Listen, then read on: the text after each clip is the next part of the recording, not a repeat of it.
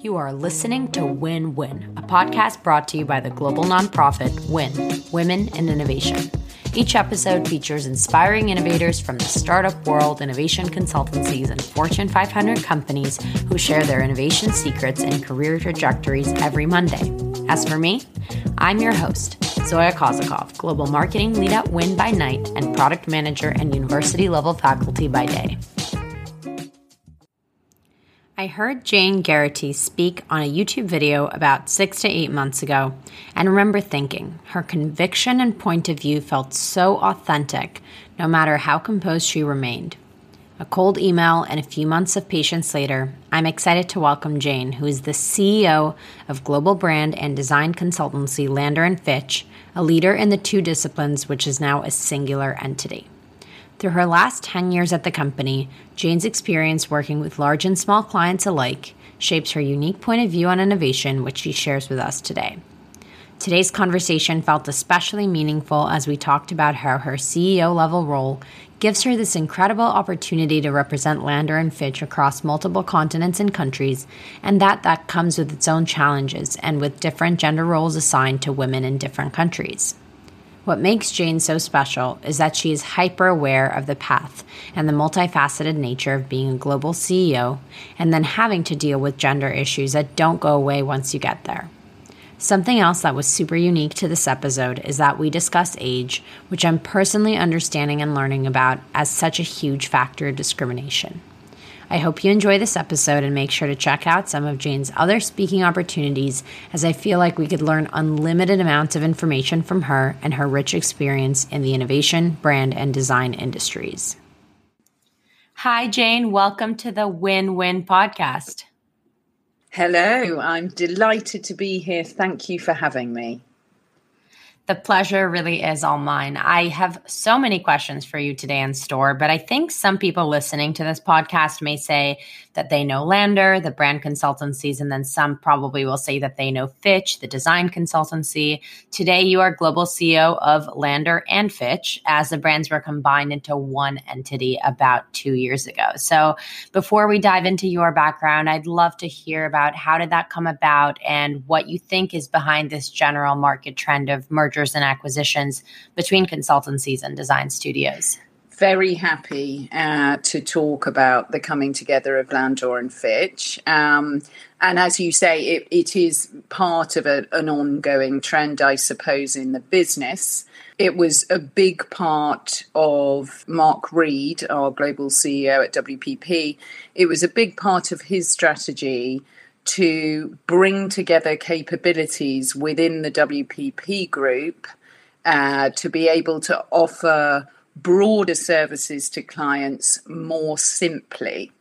So shortly after he took on the role, we talked a lot about what we could really do to unlock more potential from the brand and design companies within the group, and felt that Lander, with its, very strong heritage of connecting business to brand strategy and expressing that through strategic design, coming together with Fitch, more famous for really connecting consumers to experiences and ultimately brand, bringing these two companies together gave us a broader, better, simpler proposition for clients, which is all about brand transformation in the broadest sense. So that was the thinking behind it, and it's been wonderful, actually. I think it's been very exciting to learn more about the possibilities of brand and design and help our clients on bigger, broader problems. Yeah, and I think what's really interesting about your company specifically is so many agencies they merge with these design companies, but they kind of like suck them up instead of highlighting them as their own entities. So what I really have loved about this specifically is that it does still remain Lander and Fitch versus just Lander and Associates or something. Yeah, and I do think, Lander has a long heritage of helping clients navigate through mergers and acquisitions. We do a lot of work in that space. We do a lot of work creating new companies from spins. And I do think it's one of those moments, isn't it, where, we've all heard cobbler's shoes, you have to drink your own Kool-Aid. And I do think that we embraced the opportunity with the kind of same approach and principles and discipline that we would do if we were advising a client on a merger, because I think we were all excited about the possibility, as long as it created a kind of highest common denominator solution, if you like. So, the new proposition needed to build on the shoulders and capabilities of the two companies, but create something bigger and brighter and better. So as to avoid, what you've just suggested. We didn't want one to squash the other. We didn't want to bring the two companies together only to turn into one of the original companies. We were really excited about creating something new, that would be better, but built on the kind of shoulders of the past, if you like. Yeah, absolutely. I have to take it back to 2008. And the reason I do this is I do feel like so much of 2020 and even 2021 feels like what was happening in 2008 with the world crashing around us.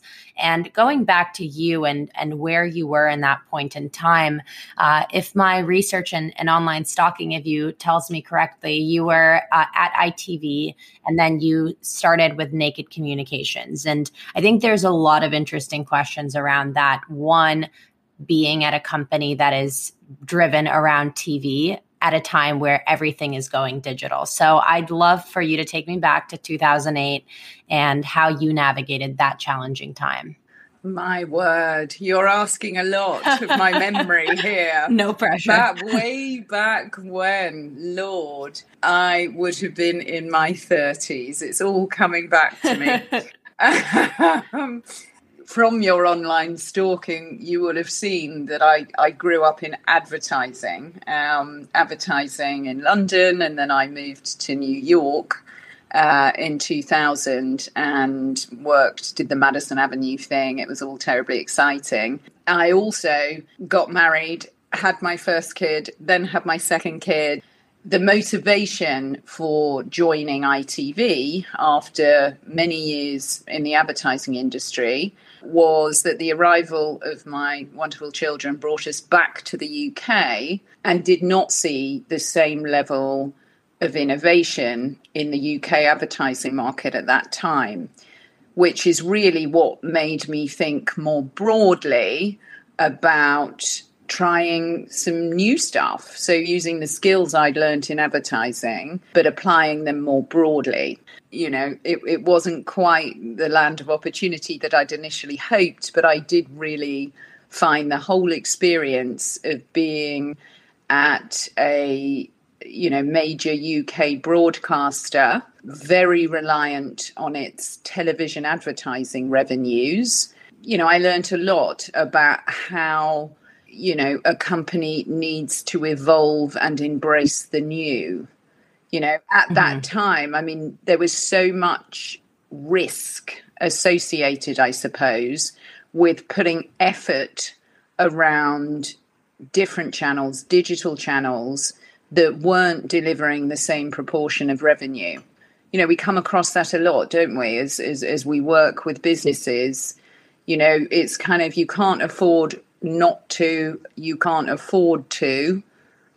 Where are you going to put your effort? You don't want to be the next Kodak. How are you going to make sure that you are applying the right level of effort to the new without neglecting the core? So it was a really interesting experience. Yeah, and I also think you brought up so many interesting points there with Kodak specifically. I think for the last several years of their, existence, their strategy was survival, which I think, as we know, cannot be the strategy. No.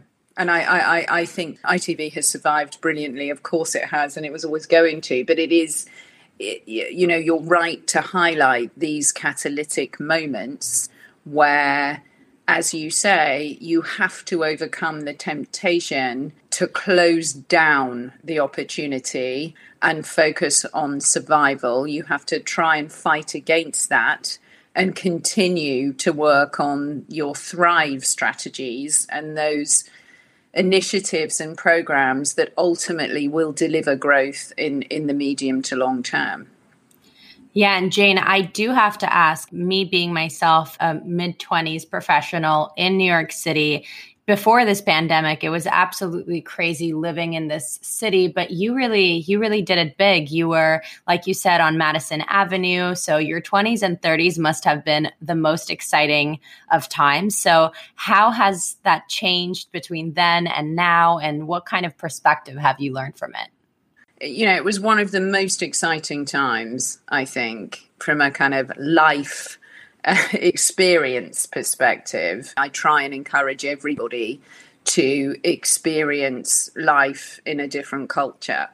And I do think there are assumptions that Brits make about going to New York. Well, we all watch Friends, we all speak English. I mean, how different can it really be? And it's not really until you live somewhere and immerse yourself in the culture that you discover, as I did probably 6 months into being in New York, when I found myself at a baseball game with my husband, and we both looked at each other and went, dear God, we're in a foreign country. Seriously, this is not Sex and the City, is it? But I think it was a very important chapter for me to experience a new culture. Many, many things happened in my 30s that informed where I am now. I think it was a decade where I really found my voice. I'm an introvert by nature. So it took a little while being put into situations that were unfamiliar, as I was when I first moved to New York.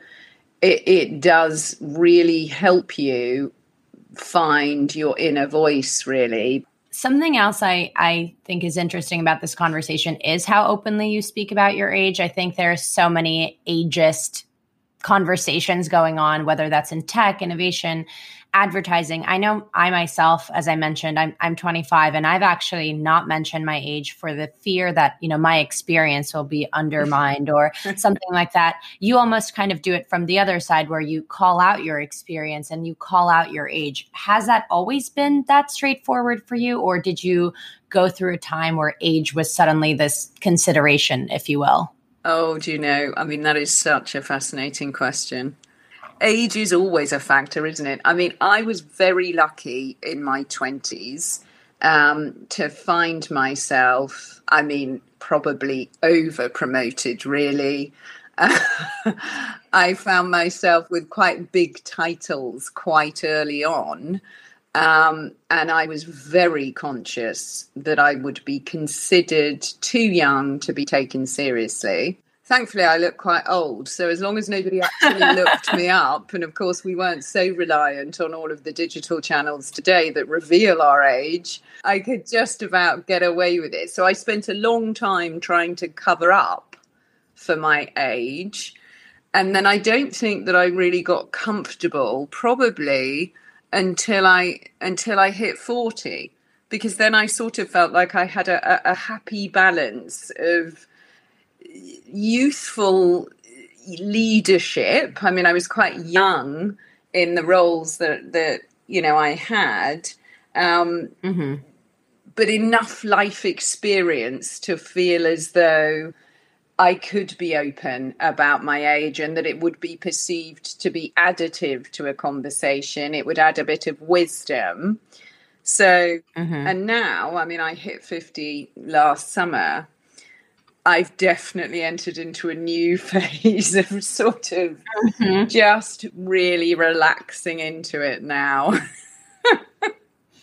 I love that. No, and it's so true, because it's almost like in some ways it can act as a cure for imposter syndrome, because you can kind of lean back on the years of experience, but at the same time, the other side of that can be like, well, what have you done in all those years? Yeah. Lucky for you, you have done so much and have had such an impressive career. But before being CEO, through all those years of experience, did you have a personal career strategy? Did you set out the goal of being CEO? The truth of the matter is, no, I did not. I mean, I was the youngest in my family and I was the only girl. I have had a sort of competitive streak running through. I did a lot of sport when I was a kid. I've always been quite competitive. So when I land on something, I work as hard as I possibly can to get as far forward as I possibly can. But the decisions that I have made have been far more passion-based and intuitive. You know, I'm a big believer that given the amount of time that we spend on our working life, you know, you must do something that you love. And each of the choices I have made, I've been incredibly lucky and I've massively enjoyed the work that I've been doing. And so for me, I suppose that competitive bit of me still drives me to try and do the very best I can do in that role, in that industry, in that moment. And as you say, luckily, it's so far seems to be paying off, and long may that continue. Yes, cheers to that. Something else that I think is interesting that you say is do better, do different, do more. And now learning more about your competitive edge, that completely makes sense to me. But what does that really mean to you? And how do you think that doing better, different, and more fits in with enabling innovation? I think it is sort of the definition in a way of innovation in the way that I think about it. So if you think about doing different, that's the kind of the big change innovation.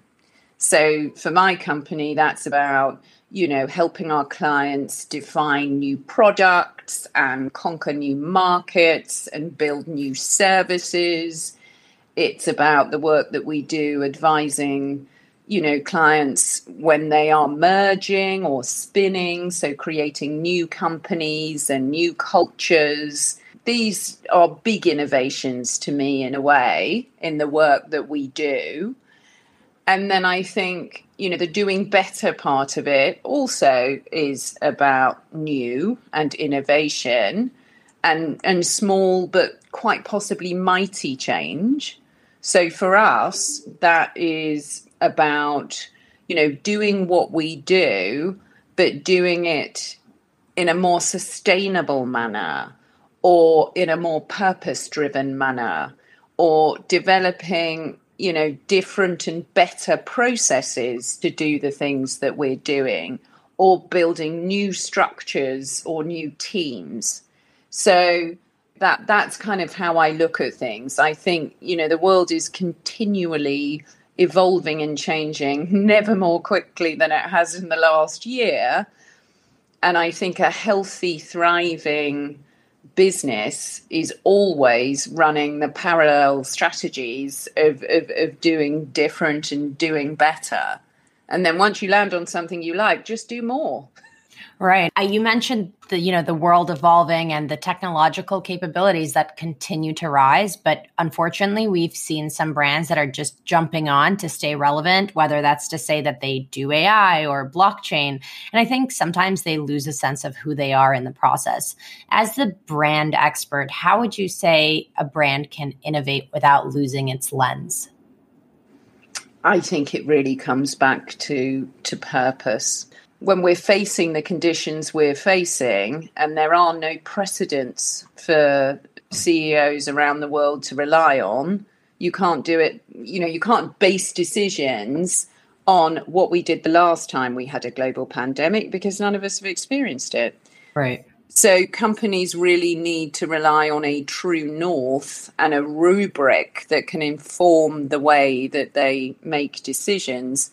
And I think purpose has really been a guiding force for many companies throughout this. And I would argue that when you think about companies embracing technology, either internally to make things better or externally to connect better with consumers or customers, it will be a more authentic experience and a better decision if it is guided by the company's purpose, because that's differentiated. If a company really is developing a meaningful purpose, it is specific to the company. So really strong brands are both relevant and differentiated. You know, you need both pieces. If all you're doing is rushing to embrace technology because everybody else is, and you don't layer that brand lens, that very specific thing that only your company can do, you'll find that that experience will become commoditized incredibly quickly, you know, and you won't have achieved your goals. Absolutely. I also think that something that you brought up is this cultural aspect, right? We talk about internal culture, but you work across markets ranging from New York to London, but also to places like the Middle East. So how has innovation looked differently across those markets? You know, I mean, that's a brilliant question. There are a lot of similarities, of course, because I think, as I've said, you know, I think the nature of innovation is about, you know, doing things differently or doing things better. So I think the definition, I suppose, doesn't vary dramatically. Priorities change according to the market conditions you're in. So if you are in, you know, an evolved market, you know, like the US, like the UK, in order to embrace technology in new and interesting ways, you are building on the shoulders of the existing technology and the existing parameters that have been built over a period of time. If you are a growth market that missed out on some of those foundational tech steps, you can leapfrog. So we're seeing, you know, unbelievable tech innovations in all sorts of smaller markets around the world that aren't hampered by an infrastructure that needs reinventing. Mm-hmm. So, you know, it's quite fascinating where you're seeing some of the cutting edge stuff happen. We work a lot, as you say, in the Middle East, and some of the innovations there have been breathtaking. Yeah, I mean, I'm very biased, but I'm Israeli. It's a different part of the Middle East. But I think what's interesting is also some of those cultural factors that are at play. So, for example, we have a huge startup scene, and technology and software engineering is obviously one of the things we are most proud of. But we are also dealing with the role that religion plays in our structure and our society. So I couldn't agree more. As a woman, though, you're likely traveling to those countries pre-COVID, you know, in your role as CEO. So how has your role changed and differed country by country?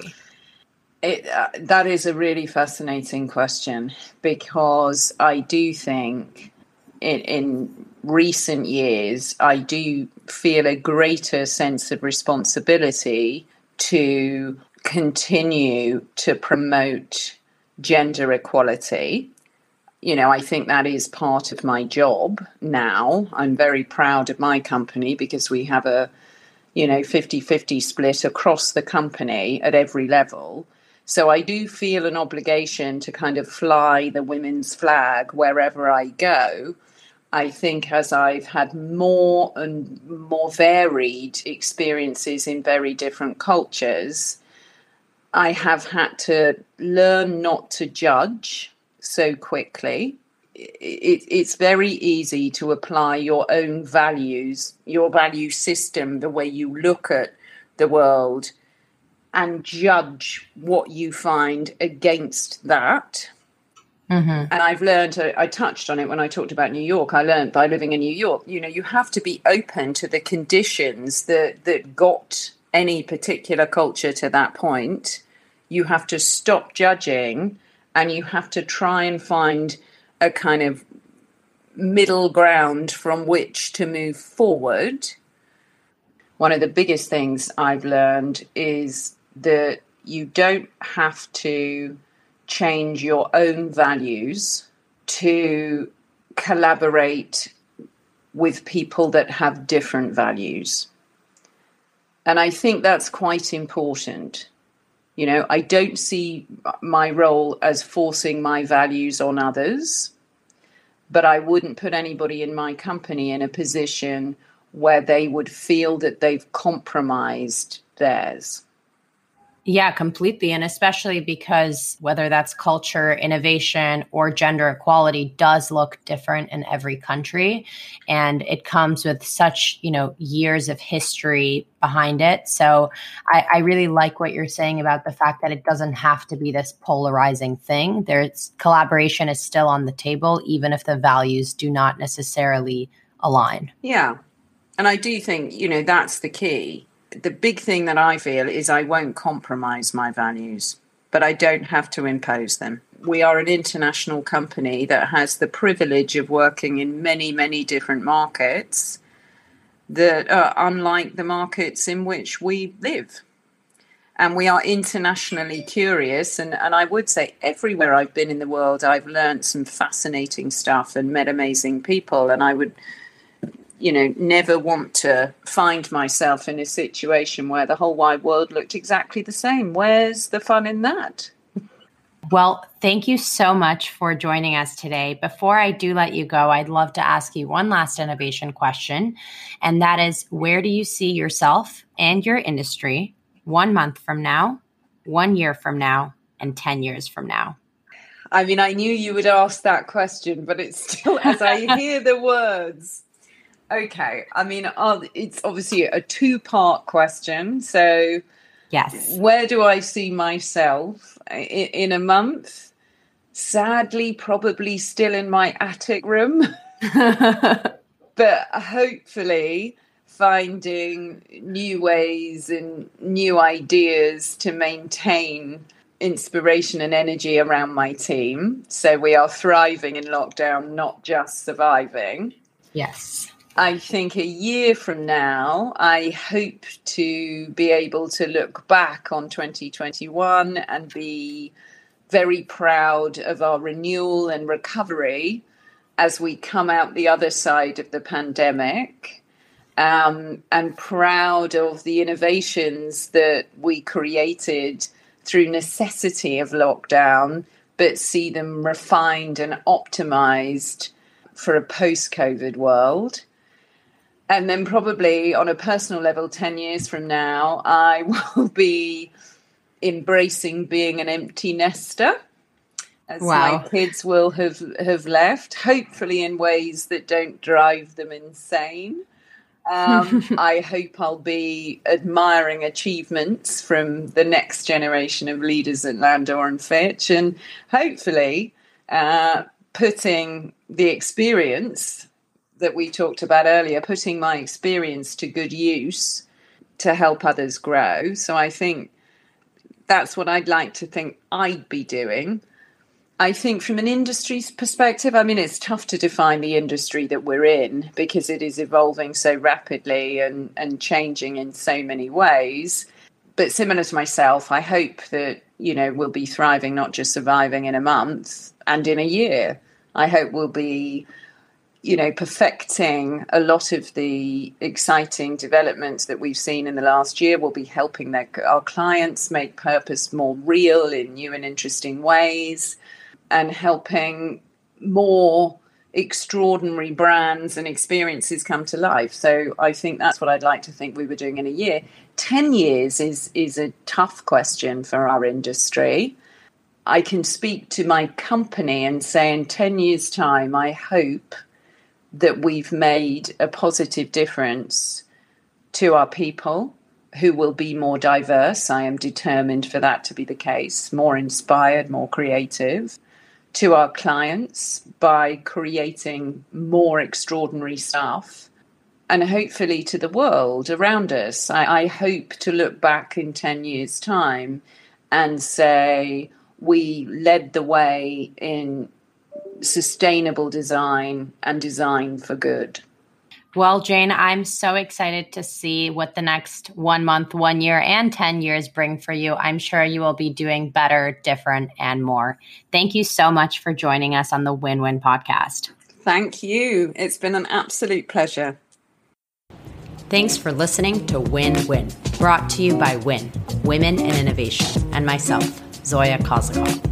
If you enjoy this podcast, subscribe wherever you get your podcasts and visit womeninnovation.co to learn more about our organization, programming, and other opportunities.